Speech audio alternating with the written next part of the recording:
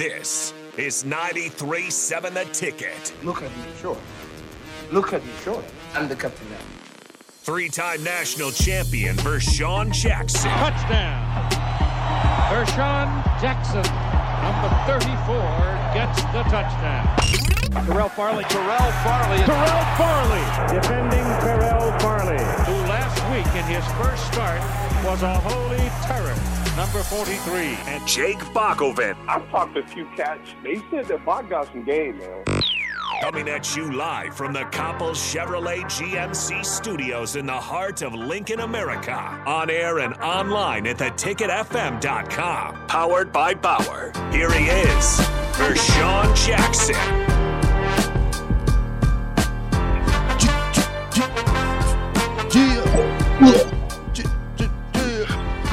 It's Friday. Whoever eat my sandwich, tell him I said, you're welcome. Okay, man, I see a text over here, and I think it's on YouTube. Brandon Clegg or something. That's Bryce Turner's uncle.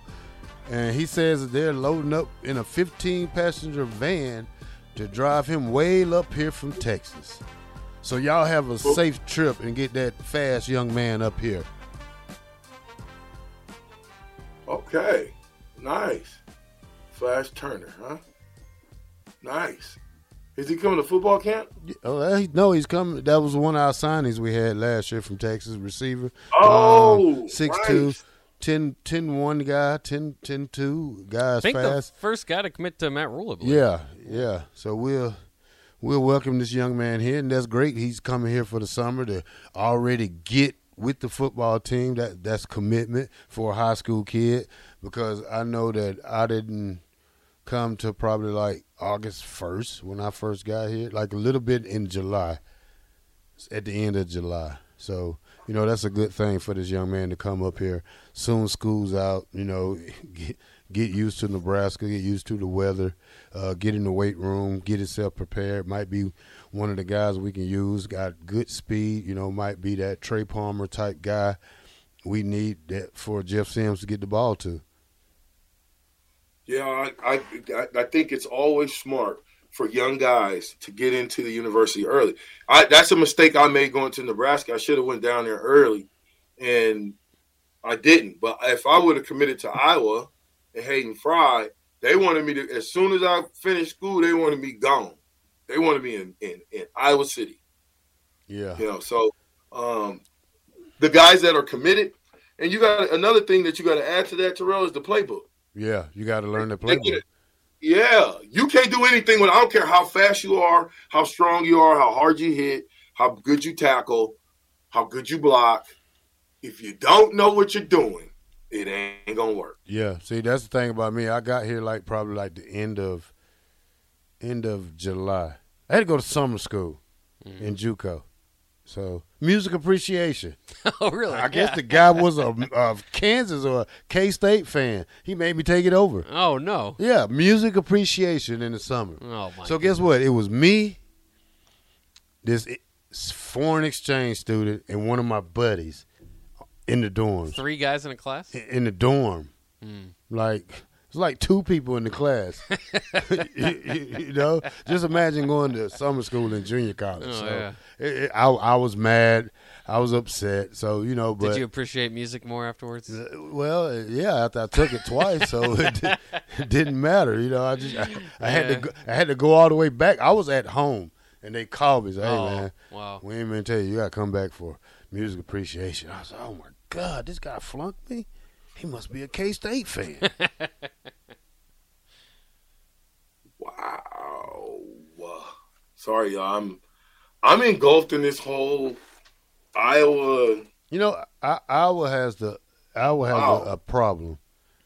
They have a major problem. I mean, they have to change their concept. They got to change everything from race to gender to all the things they've been accused of. Is just, it doesn't look good for the college, and that's why they're getting this new athletic director here, because his job is to change it around, make Iowa a better place for athletes to go, for minorities and females and everything. So, that he has to change immediately. Well, this athletic director, Barta, has had 4 discrimination lawsuits under his leadership. And that's not just black, it's women. It's a lot of different things. Now that we're looking at this, it says Barta Ferentz, his son, and offensive coordinator Brian Ferentz and former strength coach Chris Doyle were dismissed from the lawsuit last week. Dismissed, but the settlement still went through. Yeah, the settlement still goes through the university. Now, they took the coach's name off and that, so it won't probably be on their record or something like that. Dang, that's just. Well, I know I think it was. I don't remember if it was Ferentz, but somebody from the Iowa was pretty mad that they even had paid the settlement because of the look. Obviously. Yeah, it's a bad look. Because it's a bad look. Yeah. Well, I mean, is it pay the settlement or air your dirty laundry? Which one? Well, they had a little bit of their dirty laundry already aired. That that's kind of why it got No. out. No. That wasn't that was the stuff that you see laying around the house. Yeah, that was just pre-wash. Yeah, you didn't see the basket, the full basket in the back room back there, or in the washroom.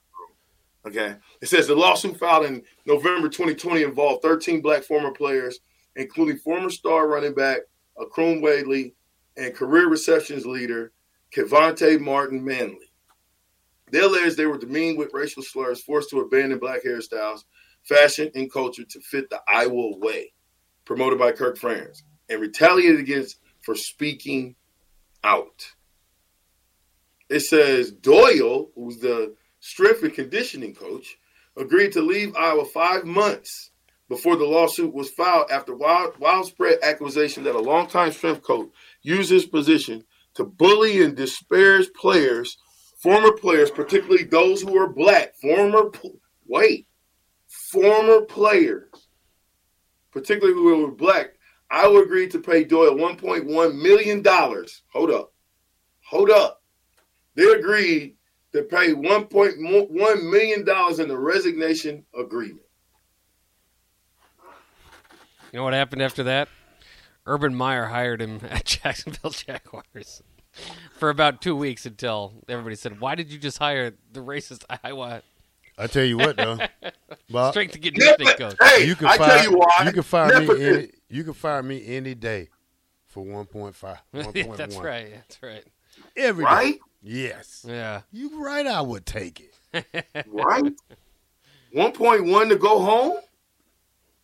So I mean, give me that 1.1. Like Scott got what, $7 million to take a hike? Be like, what's his name? What time you want me to leave and what time you want me out of here? What you mean? Hey, listen, give me 1.1 million. Guess what I'm not gonna do? I ain't cleaning up nothing. I got a new life. I don't even want nothing out of there. Yeah, you keep it all. I'm calling somebody and be like, hey, go to the house. Everything in it you can have. It's like hitting the lottery, man. I mean, we got to really do better at letting guys get away with tomfoolery at our institutions. Everybody in the world knows what's going on, but nobody does anything about it.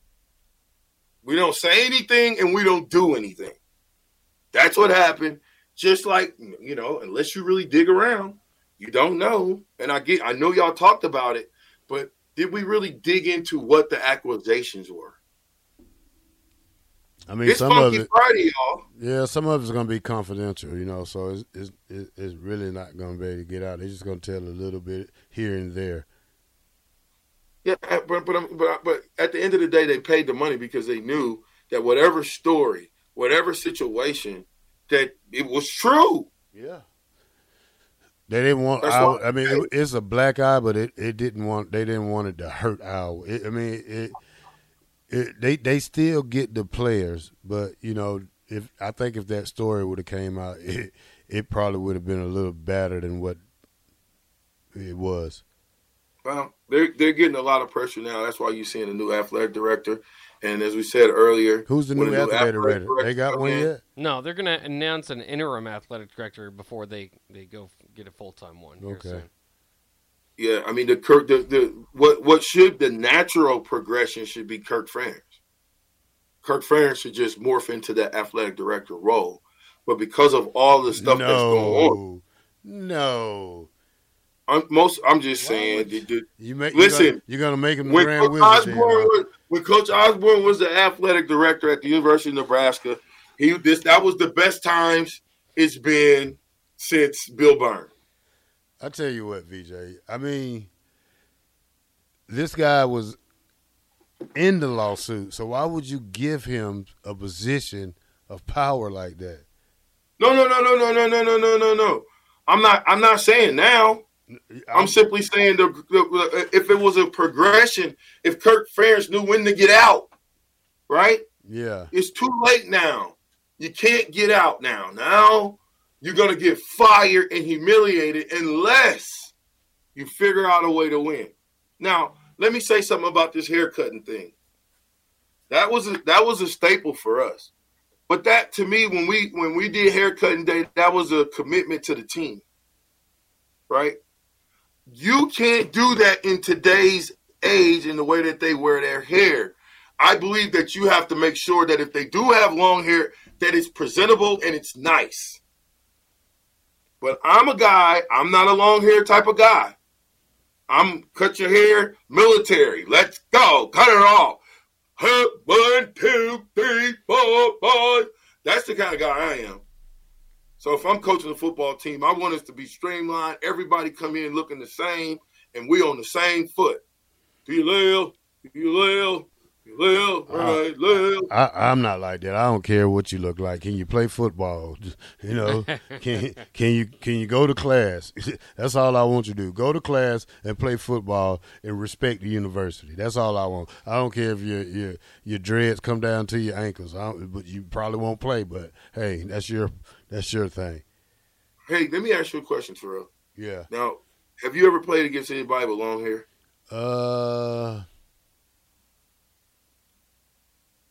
I don't know. I don't think I have.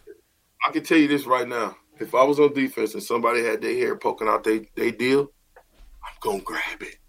That's you, VJ. Get back here. That's the type of player you are, sir. I don't need your hair.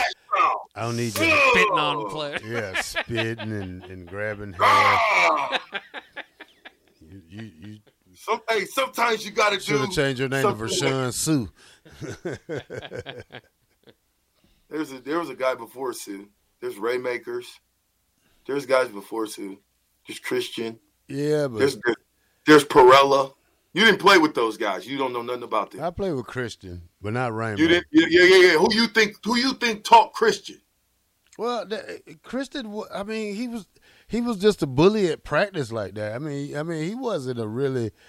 I think he was. That's all we're talking about is practice. Yeah, but in the games, he just did his job. He wasn't yelling, and we. You are out of your mind. We never got pushed. You to are the out of point your mind. When you have been hit too many times. VJ, we never had our backs to the wall that much. Christian Peter.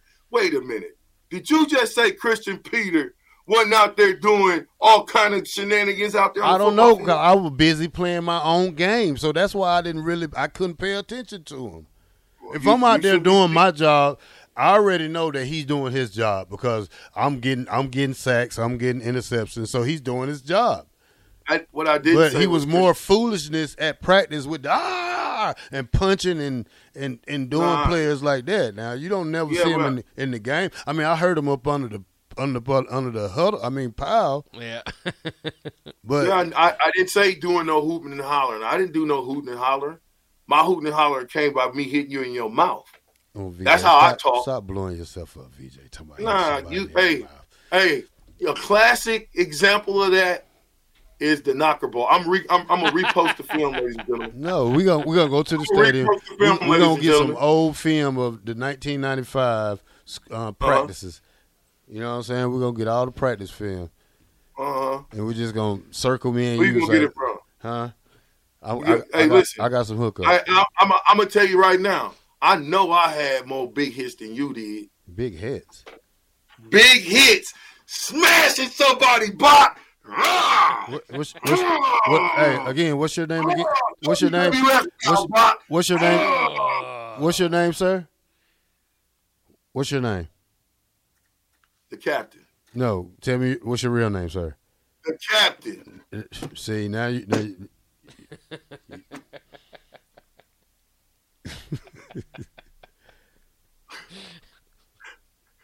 What's your name? Hey, the captain. Don't forget it. Don't forget it. See, this is why I like this guy. You know, his imagination is just it's out there. You know, and you know what? I couldn't pay. I wasn't the type of guy to sit there and watch offense. You know, because when I come off the field, I go to the bench and we have our little meetings, you know, for that series. And, you know, it's probably a couple of times, but I never really just got up and just watched the offense like that. You know, the run for Tommy, I caught it at the end, you know. Good. I seen Amon because, you know, it was the first play of the game and things like that. And you hear the crowd when Lawrence used to run wild and things like that. But I never was a player just to sit out, you know. I did support my team though, but you know, as a starter, you mostly on the sidelines trying to figure out some stuff, trying to, you know, correct some mistakes, which we never had that many. So you know, but that's how we. So then you should have been supporting your team. I was, but by standing up cheering us on. And why, Rashawn? I see you fail to realize what I'm telling you. I hear you, but no, you're right. But let me interlude to that.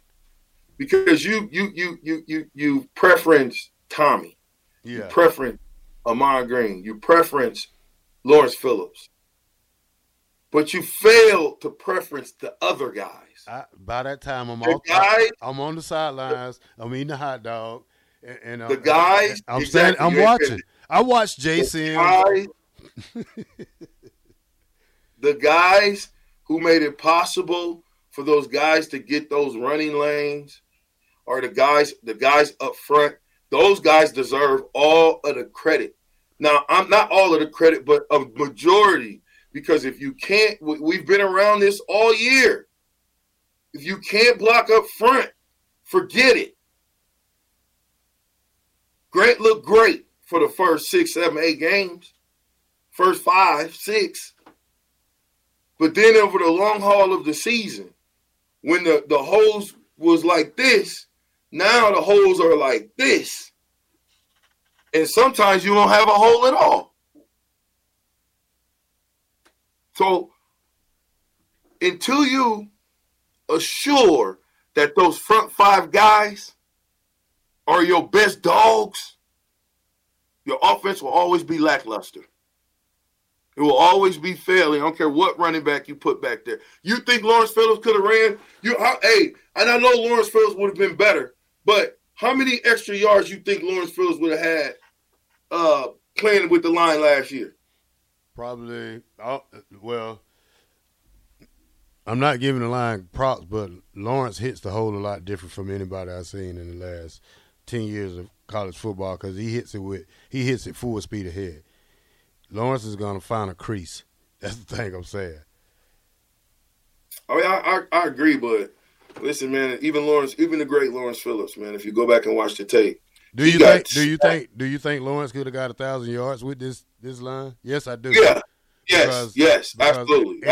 Anthony Grant should have got 1,000 yards if he wouldn't have changed his running style towards the end of the season. Yeah, he started doing a lot of cutbacking. Yeah, and not pressing, looking for the outside too much. Yeah, well, he's got to press. Any great running back has to press the point of attack. And then bend that thing or cut back at the last minute. Sometimes he cut it back and he could have stayed front side. Yeah, I agree with you on that one. You got it, Terrell. All right. This is Good Sense Friday, The Ticket, 93.7.